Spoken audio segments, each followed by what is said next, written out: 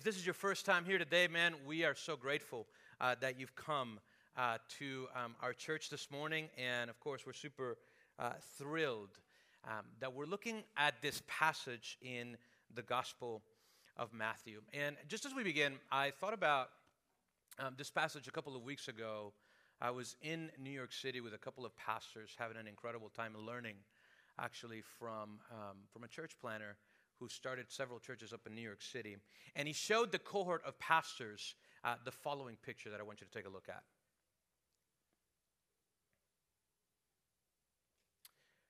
Now that is a famous work of art by Rembrandt. And I want you to take a close look at that. It's called Christ in the Storm. Now Jesus, he is hanging out in the boat. And if you notice the picture, everybody's responding to the storm in a different way. Some people are overwhelmed. They're looking at the waves and the wind. Other people are in despair, and they're staring at the ocean and at the seas. And some are trying to take control of the situation. Look at them hanging on for their dear life on the boat, while others are looking at Christ. But if you notice, kind of around the center point of the painting, there's another person. Now, Rembrandt, he was well known for sometimes painting himself into his paintings. And so this is he wearing this blue robe. And he's looking back at the audience. And he's confronting us with a question, as if though he is asking, who are you when the storms of life crash against you? How will you respond to the challenges and anxieties of this life? We live right now in a cultural moment where it's perhaps the most anxious time in America. According to Psychology Today, this came out just a couple of weeks ago, the average high school kid now has the same level of anxiety as a psychiatric patient in the early 1950s. Prescription medication for antidepressants and anti-anxiety medication have skyrocketed. If you think about it, what are the causes of anxiety? You think just about the regular decisions that we make in everyday life. You think about finding a place to live, developing relationships with others, coping with stress and sickness, parenting, working on friendship, on our marriage, on our relationships. And you add the development of screens and social media. You add that kind of technology in this cultural moment, and what you have is this accelerant of anxiety. So how are we supposed to follow Jesus in the midst of all of this stress and hurry? What does it look like to be followers of Christ in this cultural moment? So here's what I want to do. As we look at this particular text, I want to ask you 3 clarifying questions that emerge from these words. And the way that we respond to each of those questions can radically transform our hearts and our relationship with God. You see, part of the question that is going to be revealed in this text is, where are you in relation to Jesus? Perhaps you're here and you're curious about who he is. Maybe you've been following Jesus for some time, but you find yourself cold and apart from him. Maybe there's never been a better time in your life, and your relationship with God is just so close that this is just going to encourage you. Wherever you are today, I want you to be confronted in the best of ways by this text. Look, here's the first question. Have you counted the cost? Have you counted the cost of following Jesus? Look at how he begins in verse 18. If you have a Bible, by the way, you can open it up to Matthew chapter 8. We've been going through the Gospel of Matthew for several months now. Matthew chapter 8, listen to what Matthew writes. When Jesus saw a large crowd around him, he gave the order to go to the other side of the sea. A scribe approached him and said, "Teacher, I'll follow you wherever you go." In verse 20, Jesus says, "Foxes have dens and birds of the sky have nests, but the Son of Man has no place to lay his head. What's going on here? Well, the scribes were the scholars and the intellectual, learned men of their day. They made the systematic study of the law of Moses their profession. They're experts on those kinds of writings in the Hebrew scriptures. If you wanted to know what the law meant and how it applied to everyday life, you would go to a scribe. And scribes were greatly respected by the people in their town. They sought the acclaim and the honor of the Jews. They liked going around in the robes of nobility. They enjoyed being called rabbi, teacher. They appreciated their position as authorities, teachers, and leaders. In many ways, they basked in the glory of being a scribe. So in this situation, it seems like an incredible opportunity for the church. This scribe is coming up to Jesus and it says, dude, I'm going to follow you wherever you go. I mean, these were the influencers of the day, got the blue check mark and everything, reputation and status. Haven't you ever wondered, oh my God, man, wouldn't it be so cool if such and such person came to know Jesus and then everything else would change? This is what's happening around here. And so Jesus responds to him. Rather than coddling him, rather than managing his image, rather than doing that, he challenges the scribe. He's telling him, listen, have you counted the cost? Have you counted the cost of following me? Because guess what? I'm an itinerant preacher right now, and I don't have a home. I've been homeless. You've got a lot to lose. You've got to be willing to part with your possessions in order to follow me. And it teaches us a very powerful lesson, because if Jesus was looking for somebody with great clout and influence, this was a great chance. And so we got to get one thing clear. Even though Jesus loves everybody, right, from the person who is an outcast and in the margins to those who may have a lot of public acclaim, he doesn't need a famous person to spread the gospel. Christianity was forged in the margins. Jesus was born in a stable.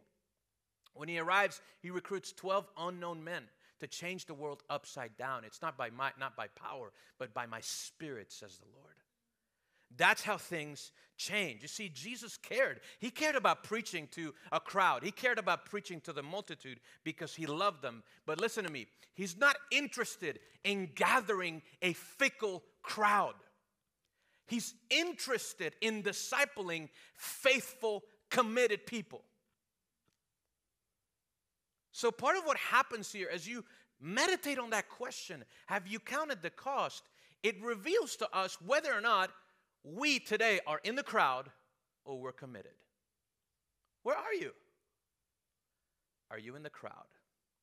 Do you like being around Jesus, around what he is doing? Or are you committed to him? Have you counted the cost? What does that mean, Carlos? What do you mean? Are you willing to do whatever he asks of you? This is the cost of following Jesus. You don't have to pay for your sin. Jesus already did that on the cross. Amen? But you do have to take up your cross and carry it. This is part of the invitation of what it looks like to be a follower of Jesus. I mean, think about this second example. And I think this one hits home, especially in Miami, especially if you're Hispanic or you have a very tight family culture. Listen to what Jesus says. Lord, in verse 21, another one of his disciples said, first, let me go bury my father. Sounds reasonable, right? But Jesus told them, follow me and let the dead bury their own dead.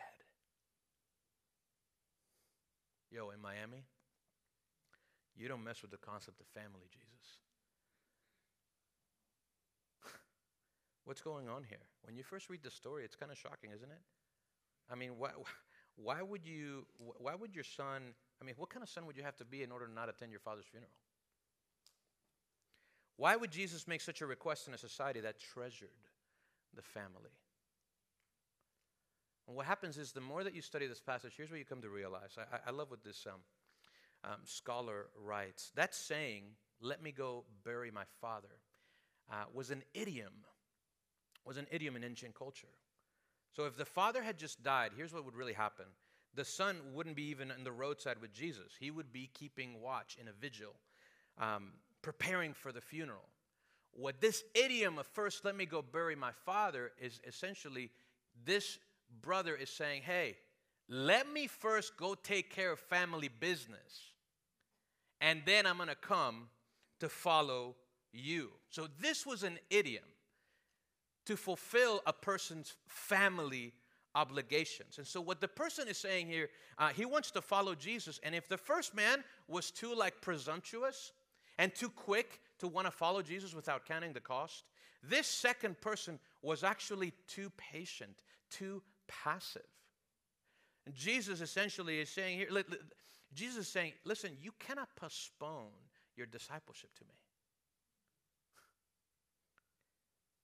He would have done it most likely for years and not days. In other words, this is when we say sometimes, Jesus, I'm going to follow you when? I'm going to follow you when? Have you ever said that to Jesus? I have. I remember in college. I'm going to follow you when I finish my degree. School's really heavy right now.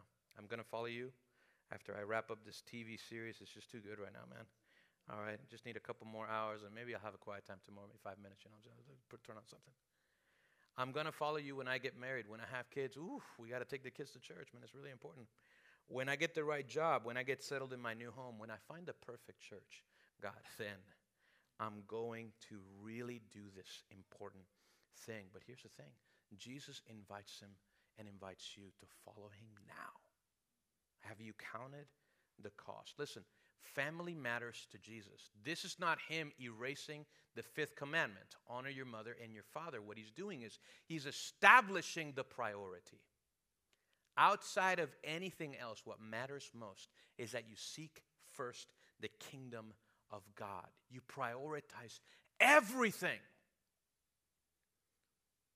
And like that passage says, everything else will be added on to you. But this is a tough word, isn't it? That's why on the Sermon on the Mount, Jesus says this in Matthew 7. He says, how narrow is the gate and difficult the road that leads to life, and few find it. Have you counted the cost? Are you willing to do whatever he asks of you? And some of you may wonder, dude, why would Jesus be this intense? I mean, why would he demand everything? Like even in the timing.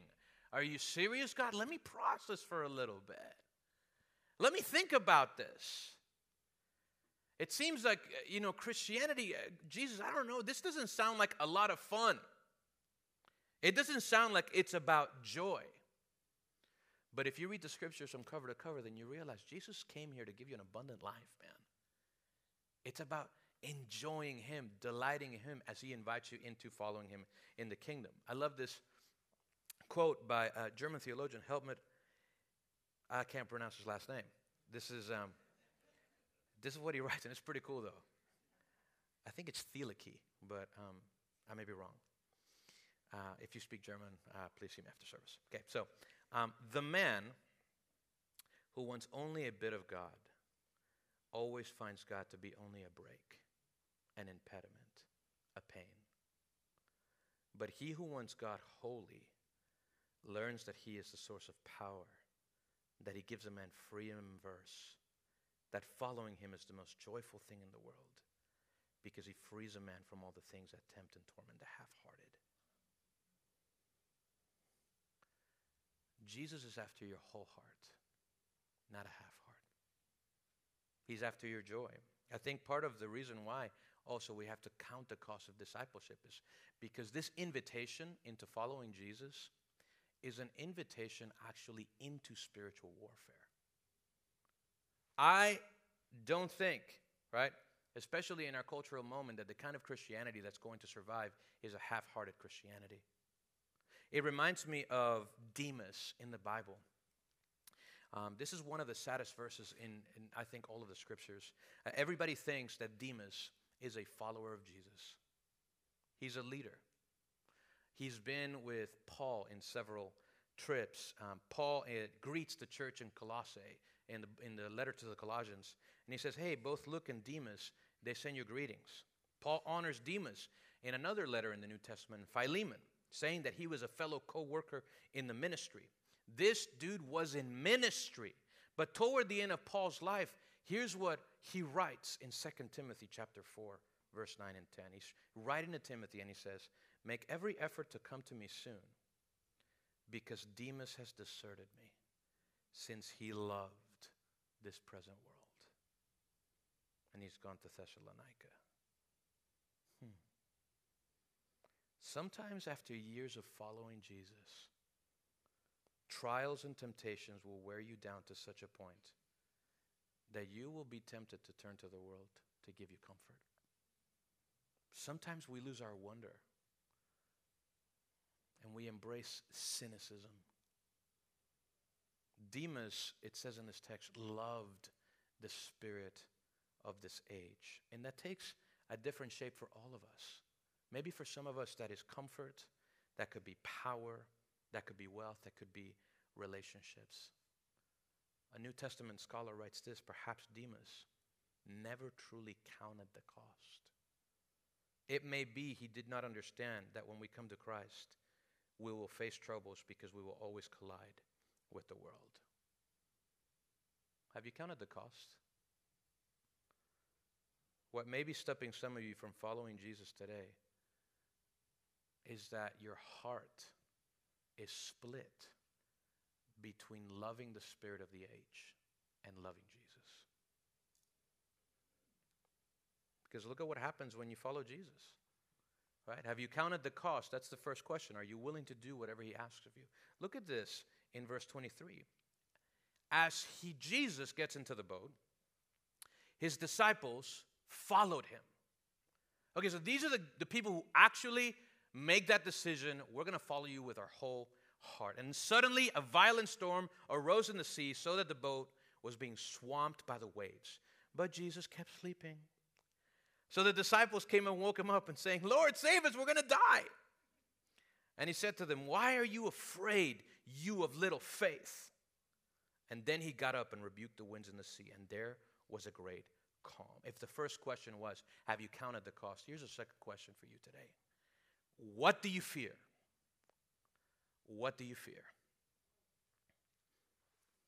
Unfortunately, I've had the terrible experience of enduring a storm in the ocean.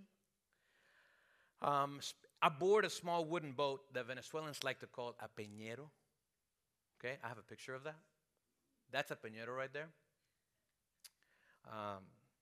I remember it like it was yesterday. I was in Venezuela. I was about 11, 12 years old. My parents went off the coast with some church friends. We were going to go snorkel at some of the islands around Venezuela, some of the keys.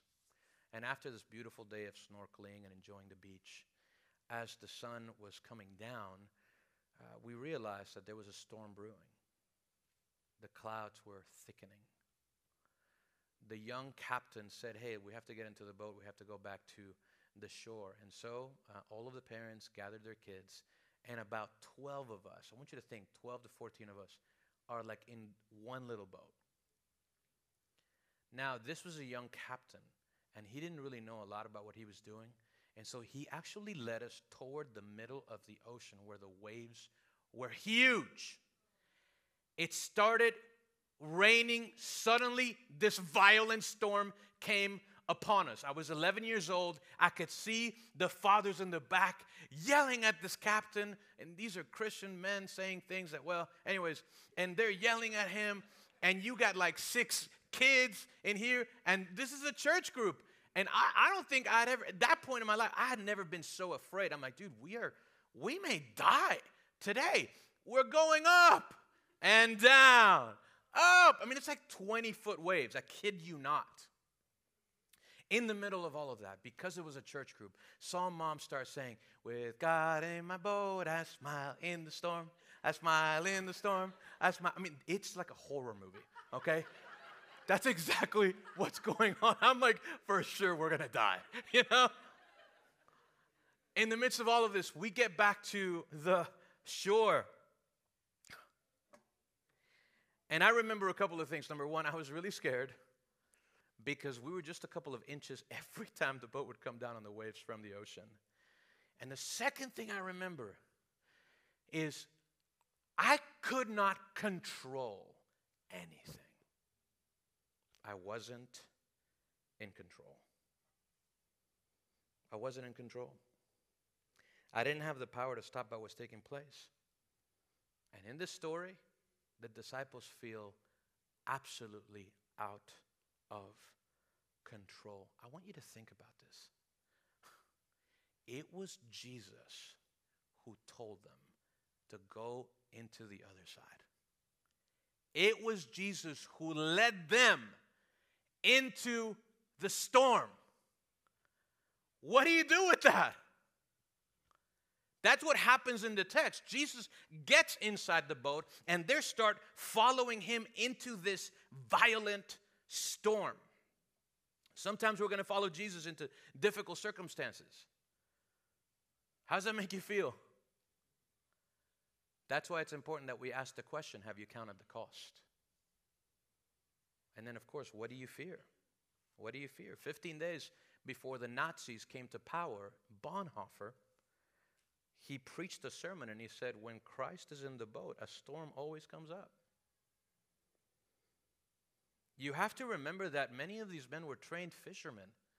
They were skillful. They had faced difficult storms before. This was their profession. Jesus was a carpenter. Fishing was their trade. And it makes you realize it doesn't matter how talented, how successful, how experienced you may be in a particular profession or in life. The storms of this world have a way of unmasking the fantasy of control. They unmask it. We're not in control. We think we're in control until nature reminds us of the sheer force of how small we are. We think we're in control because we have an amazing job today, but then something happens in the economy that we're not in control of. And what happens? We thought we were in control in 2020, and a small microscopic virus turns the world upside down. We're not in control. And so when the fantasy of control reveals, right? Like when that fantasy fails, our real fears are revealed. So a question for us today is, what do you fear? What are you most afraid of losing? When you think about following Jesus, do you fear rejection? Do you fear failure? Do you feel you'll make the wrong choice? Do you fear death? Do you fear missing out? What is your fear? Why are you afraid, Jesus says in this text? You see, fear undermines our capacity to trust Jesus completely. Even though the waves felt like they were about to split the boat in two, the thing is, Jesus was still sleeping. You ever feel like that? Things are happening in your life and you're like, yo, Jesus, where are you? Seems like you are sleeping. The disciples say, Jesus, save us, we're going to die. And when he wakes up, instead of speaking to the waves and the wind first, he actually speaks to the disciples. He's like, what's happening, you know? Why are you afraid? He deals first with their wavering faith. Spurgeon, he's a famous preacher. Man, I'm giving you so many quotes today, man, I'm sorry. You got to stay tapped in. Get your cafecito, bro, okay? Let's go. Spurgeon says this: he spoke to the men first because they were the most difficult to deal with. And then he rebuked the sea. Why are you afraid, O you of little faith? That word afraid is a different word in the Greek language. It deals more with cowardice. In some ways, like, why are you being cowards? It's normal to be afraid in the midst of a storm. But in this case, he's rebuking them, like there's an excessive fear here. Why are you forgetting that I'm on the boat with you? Now, Jesus still responds. He still acts, even though they had weak faith. He doesn't say, I better see some strong faith, otherwise I'm not moving. I'm going back to bed. He doesn't say that. He still responds even to a faith that is weak. And that should be encouraging for some of us who sometimes feel like, man, I did not trust Jesus enough, and therefore he's not going to come through. No, Jesus still responds. He responds to their requests. And he stops the storm. So what do we learn here? What do we fear? Well, we learn that Jesus wants to form us into fearless Christians. And to people who trust in God in the midst of difficult circumstances. And I say this again, I think in our cultural moment, it's going to be increasingly difficult to be a Christian. I think we're going to face more pressure, right? If COVID was difficult, I think it was preparation for some of us. We're moving into an environment, into a context where it's going to be more difficult to hold Christian convictions than ever before. The early church faced this constantly. Thank God we have a history. This is not a 5-year-old faith, amen? We have over 2,000, right? 5,000 years of history between the Old and New Testament. We have countless of stories of martyrs who exercised their faith with extraordinary courage. Some of us today, that's what we need to hear today. Like, listen, God is a God of power. And he's giving you courage. Today, if some of you have been on the sidelines because you've been afraid of whatever's going on in your life, Jesus is calling out, man, let's step out. Trust in me. Let my perfect love drive out your fear. Reminds me of the story of Perpetua, okay? Have you ever heard of Perpetua? You know who she is? Baby names, okay? Perpetua was 22 years old. Hey, listen, she was married, and she was the mother of an infant boy whom she nursed in her jail cell. It's a pretty incredible story of the early church. She was in prison for being a Christian in Rome. All she had to do in order to get out of prison was to recant her belief in Jesus and offer a simple sacrifice to Caesar. If you would just call Caesar Lord, then it's all done. Her father begged her to do this, but she refused time and time again. And finally, as she was led out into the Roman Colosseum to be killed by beast or gladiator, she was singing hymns to Jesus. Can you imagine that kind of courage in the middle of the storm? To be able to worship God for who he is. 22 years old. You're not too young to do things for Christ, to change the world by the power of his Spirit. Her last words, by the way, spoken to her brother, were these: stand in the faith. Stand in the faith. What do you fear? What do you fear? Whatever that is, whatever that fear is, it'll inevitably come before you and following Jesus. Have you counted the cost? What do you fear? And finally, what kind of man is Jesus? What kind of man is he? The answer to that question changes everything for you. Look at Matthew chapter 8, verse 27. The men were amazed and asked, what kind of man is this? Even the winds and the sea obey him. How you answer that question for yourself today will determine your destiny. The entire story is coming to this climactic conclusion here, where the disciples exemplify and show that they actually don't know who Jesus is. They wanted to follow him. They saw him perform some miracles, but he just spoke to creation and to the sea, and they obeyed. And so they're amazed at both his power and his authority over creation. What kind of man is this? That's the ultimate question for the human heart. What kind of man is Jesus to you? Is he a good moral teacher who gives you some advice about how to live your life? Who is Jesus to you? Is he a prophet that gives us insight into the future of humanity? Who is Jesus to you? Is he just a historical figure that we must learn from or build upon? Who is Jesus to you, or is he the Lord of your life? That is the question of this text. Can you trust in Jesus completely? What kind of man is this? Jesus is the Savior of mankind. This text is not so much about how Jesus delivers you from the storms of life. He can do that. He can do that. But he didn't do that for Perpetua. He gave her courage. He got her through the situation. Have you counted the cost? It could be a challenge to follow Jesus. What do you fear? But then most importantly, what kind of man is Jesus to you? Is he a teacher? Is he a prophet? Or is he the Lord? You see, what Jesus did for you and for me is he actually counted the cost and he chose to pay it. He saw us in our separation from God. He saw us in our sin. He saw us apart from him, and he chose to come and to die a death on a cross and to pay the ultimate price so that he would shed his blood for the forgiveness of your sin.